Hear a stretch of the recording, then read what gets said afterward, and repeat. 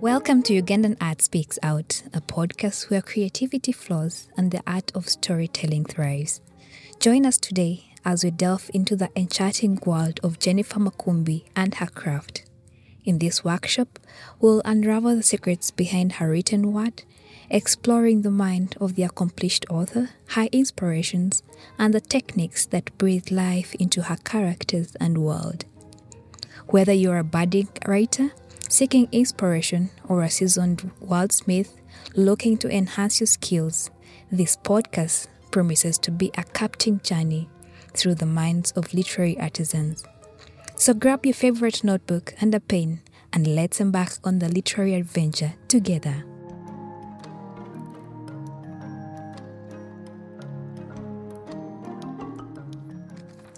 Okay, I'll begin by introducing Jennifer Makumbi, although she needs no introduction. Jennifer Nansubuga Makumbi is a Ugandan fiction writer. Her first novel, Chintu, won the Kwani Manuscript Project in 2013. Her second book is a collection of short stories published in spring 2019 in the UK and the Commonwealth as Manchester happened. It was shortlisted for the Big Book Prize Harper's Bazaar. Her third book, which came out in autumn 2020, is The First Woman, Rachel's personal favorite, and was published in the US as A Girl is a Body of Water. Her books have been translated into 5 languages, including German, Dutch, Italian, French, and Turkish. Jennifer is a recipient of the Wyndham Campbell Literature Prize in 2018. She won the Global Commonwealth Short Story Prize in 2014 for her short story, Let's Tell This Story Properly. She's a Choose International Writing Fellow, which she was awarded in 2019, and a NICE residency, which she undertook in 2021.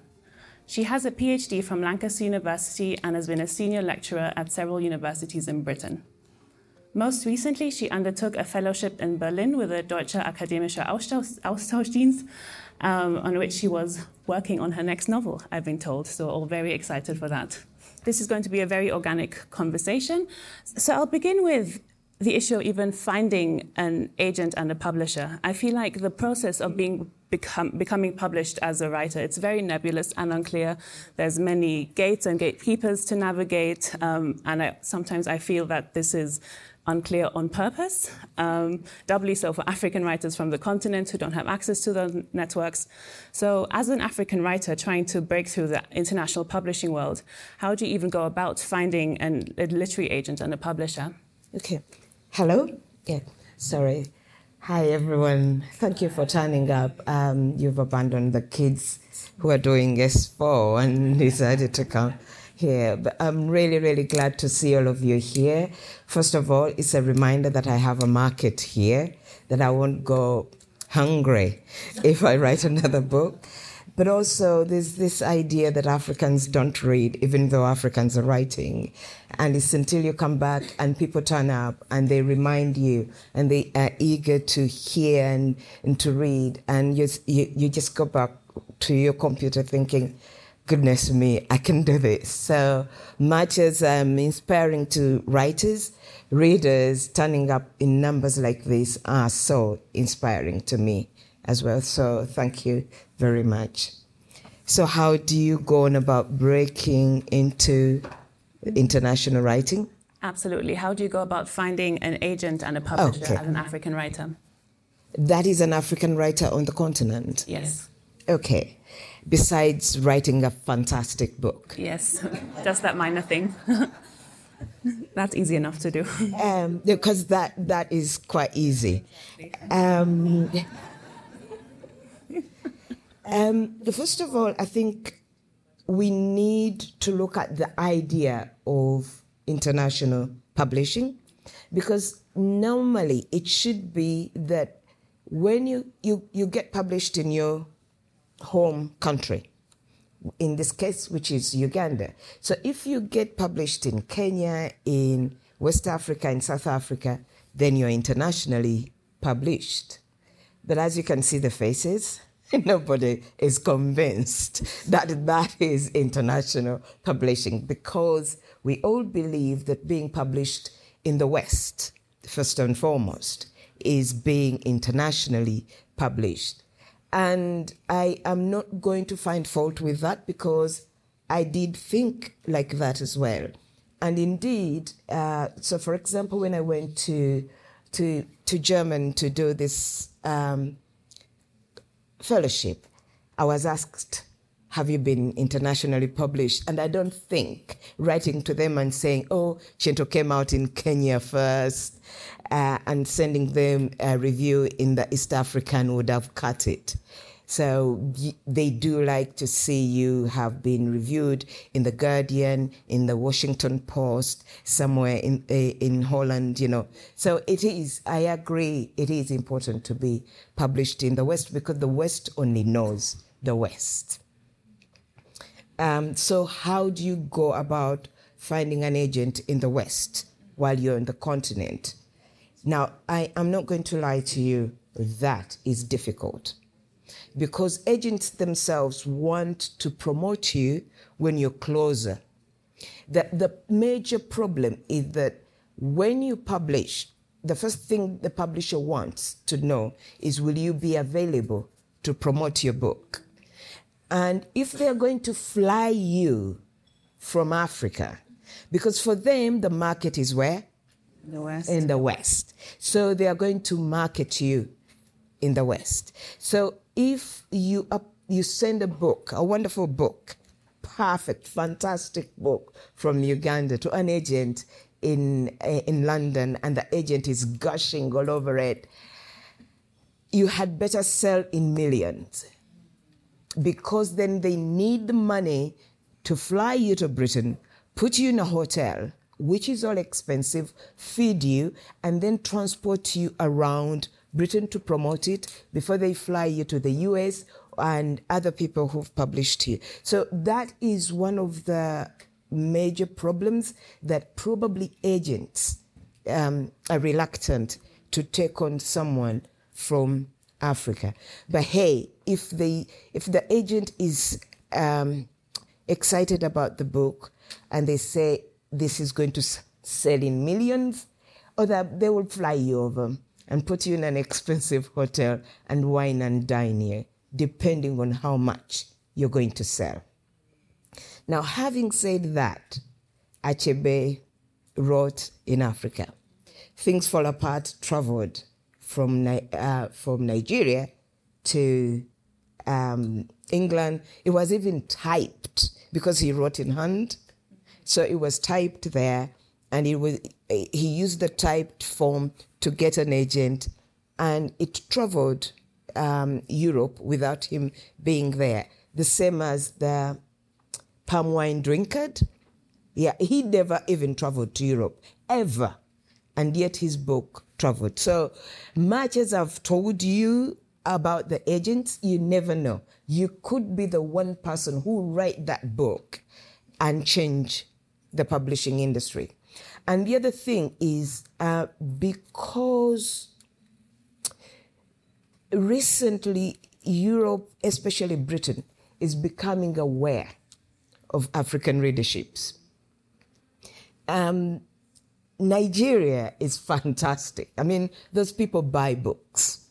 So, and Ugandans buy my books. I can only speak for myself. And so because of that, my publisher has changed. So whenever a book of mine is coming out, my publisher asks me, would you like to go and launch it in Uganda first? But that is because you guys have been buying my books,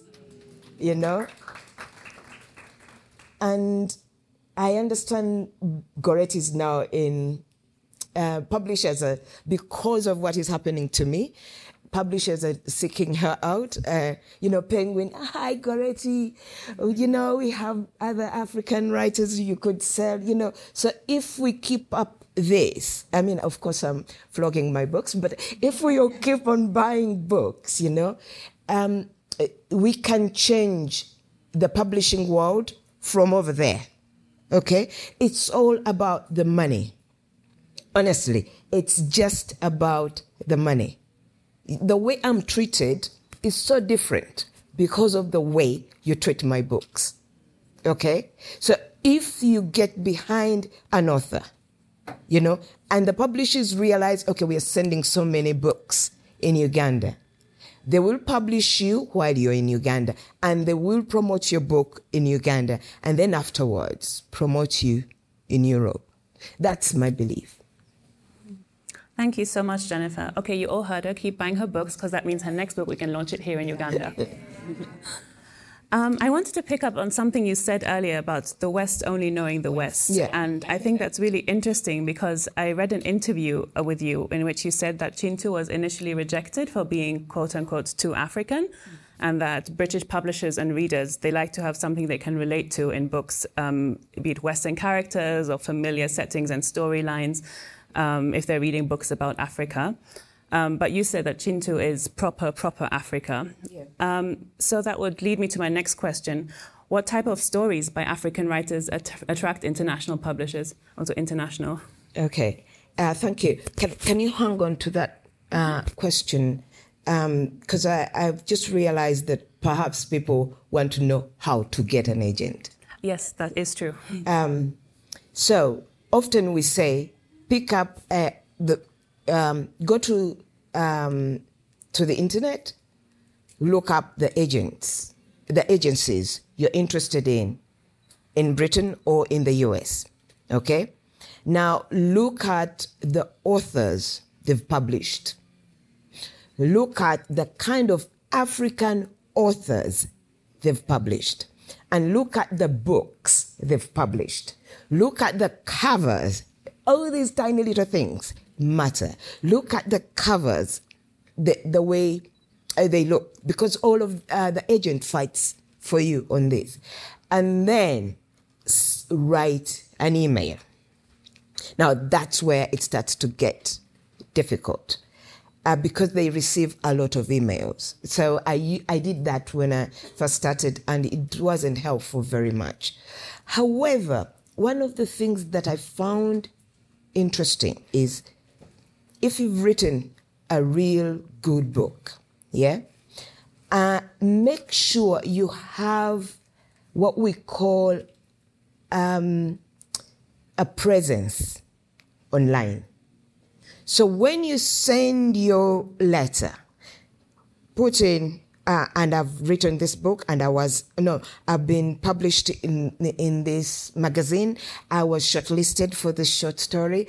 I have taken part in this. So they look at that you have a footprint online, because the problem is promoting you. Publishers don't want to start from zero. They want to see that you've been around, that you're familiar, people know something about you. So often that helps. The other thing that I found that helps, which I don't do, is your Twitter, social media. People who have 30,000 followers. Yes, because they count 1 plus 30,000 and they've sold 20,000 books, So that also helps. But as you're writing your long novel, write short stories, publish them, write short stories, send them out to all kinds of short story competitions. It all adds up, okay? So if an agent receives 100 letters a day, and you have all of that, you stand a chance. If you don't, you're going to find it such a high mountain to climb. The other thing I would advise you to do is attend these functions, okay? If there's a festival, go and listen to the authors who've been there. And then, and I'm not saying that you do this with me, but do this with other authors. Cozy up to them. Hi. Oh, I'm Ugandan. Jennifer read all your books. And Chintu is my favorite. It changed my life. And then say, I've just finished writing a book, and it's about this and that, and I have been published here and I've published there, and I'm looking for an agent. Now, if you find them in a good mood, they might say, okay, send me your first 3 chapters, and I'll read them. Whatever you do, don't send the whole novel, because that's it. He will block you and will not write back to you. Send the first 3 chapters. If that author is happy with the first 3 chapters, they could talk to their agent. My agent will read somebody I have suggested sooner than all the fantastic emails that have been sent to her. And that's how most of us got agents. We just turned up every time. You go to an author, you say, hello. My name is Jennifer. I do that. I say, okay, send me your first 3 chapters. And then, somehow they introduce you to an agent. They read your work. They easily take you up from that, rather than, they call it a slush, the submission, because it's too much. So I needed to say that. No, thank you. This is incredibly useful. Thank you so much.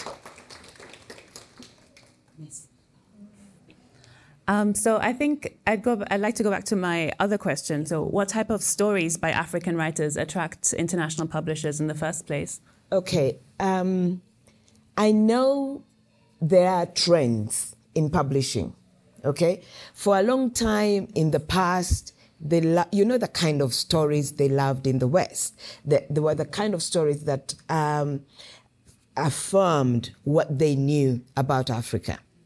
So, of course, if you wrote about the war, if you wrote about poverty, indeed, HIV, AIDS, those stories sold. But of course, then people like us have gone around and made a lot of noise about that, how that is so cliched and doesn't represent Africa at all.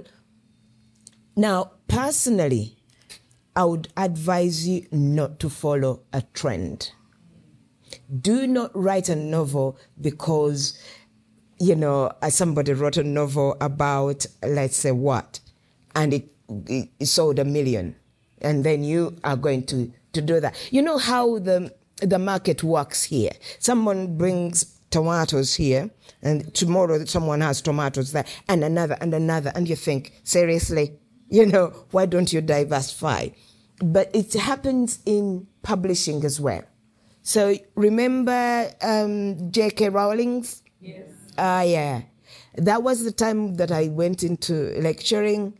You have no idea how many students in creative writing courses we are turning up with stories about witches. And then there was Stephanie Meyer. Uh-huh. And we had a lot of romance between vampires, So don't write a story just because you think it will sell. Besides, readers, as you know, will see right through you. Anyway, so write a story that comes straight out of you, a story that you can't suppress, okay, that you feel this needs to be written, even if it has never been written, which is almost impossible.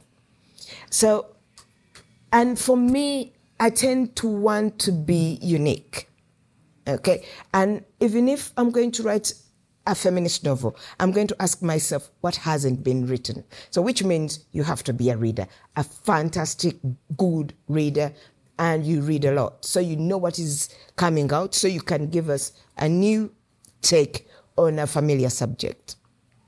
So I would not advise you to write a specific story, but write a story that is so true to you and to your audience, and know your audience. For me, my audience is Ugandan. I write in Britain, but my audience is Ugandan, and the British have accepted that, and the world has accepted that they are going to be outsiders to my writing, that I always put Ugandans first. And they've accepted that. Readers, because all readers are just like you. How many books have you read that are not Ugandan? More, probably 99% of all you're reading is non-Ugandan. So if you are reading other people, why do you write for other people? You know? So I would not say that this is the kind of story that sells in the West. That is, if you want to be published in the West. Write a story true to you. However, write well. And this is the problem I've seen, because I mentor script. I read people's scripts. So, for example, often when I am in Britain, anybody who's Ugandan or East African and is finishing a PhD in creative writing is going to ask their university, can I have Makumbi to supervise? Not supervise the exam, the Viva. Okay, to be the external examiner. Yeah. So, and normally when I come across scripts that are Ugandan, I would say, okay, well done, you're passed. But now I'm going to spend a year with you trying to work on this manuscript. And what I've found is that we have fantastic stories.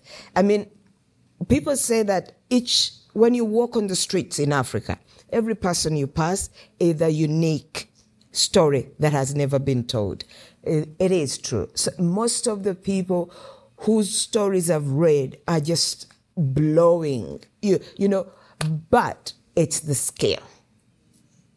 The skill is letting us down, you know, because writing has two elements to it: the imagination and creativity, and you know that's where the story comes from and the characters you create, wonderful.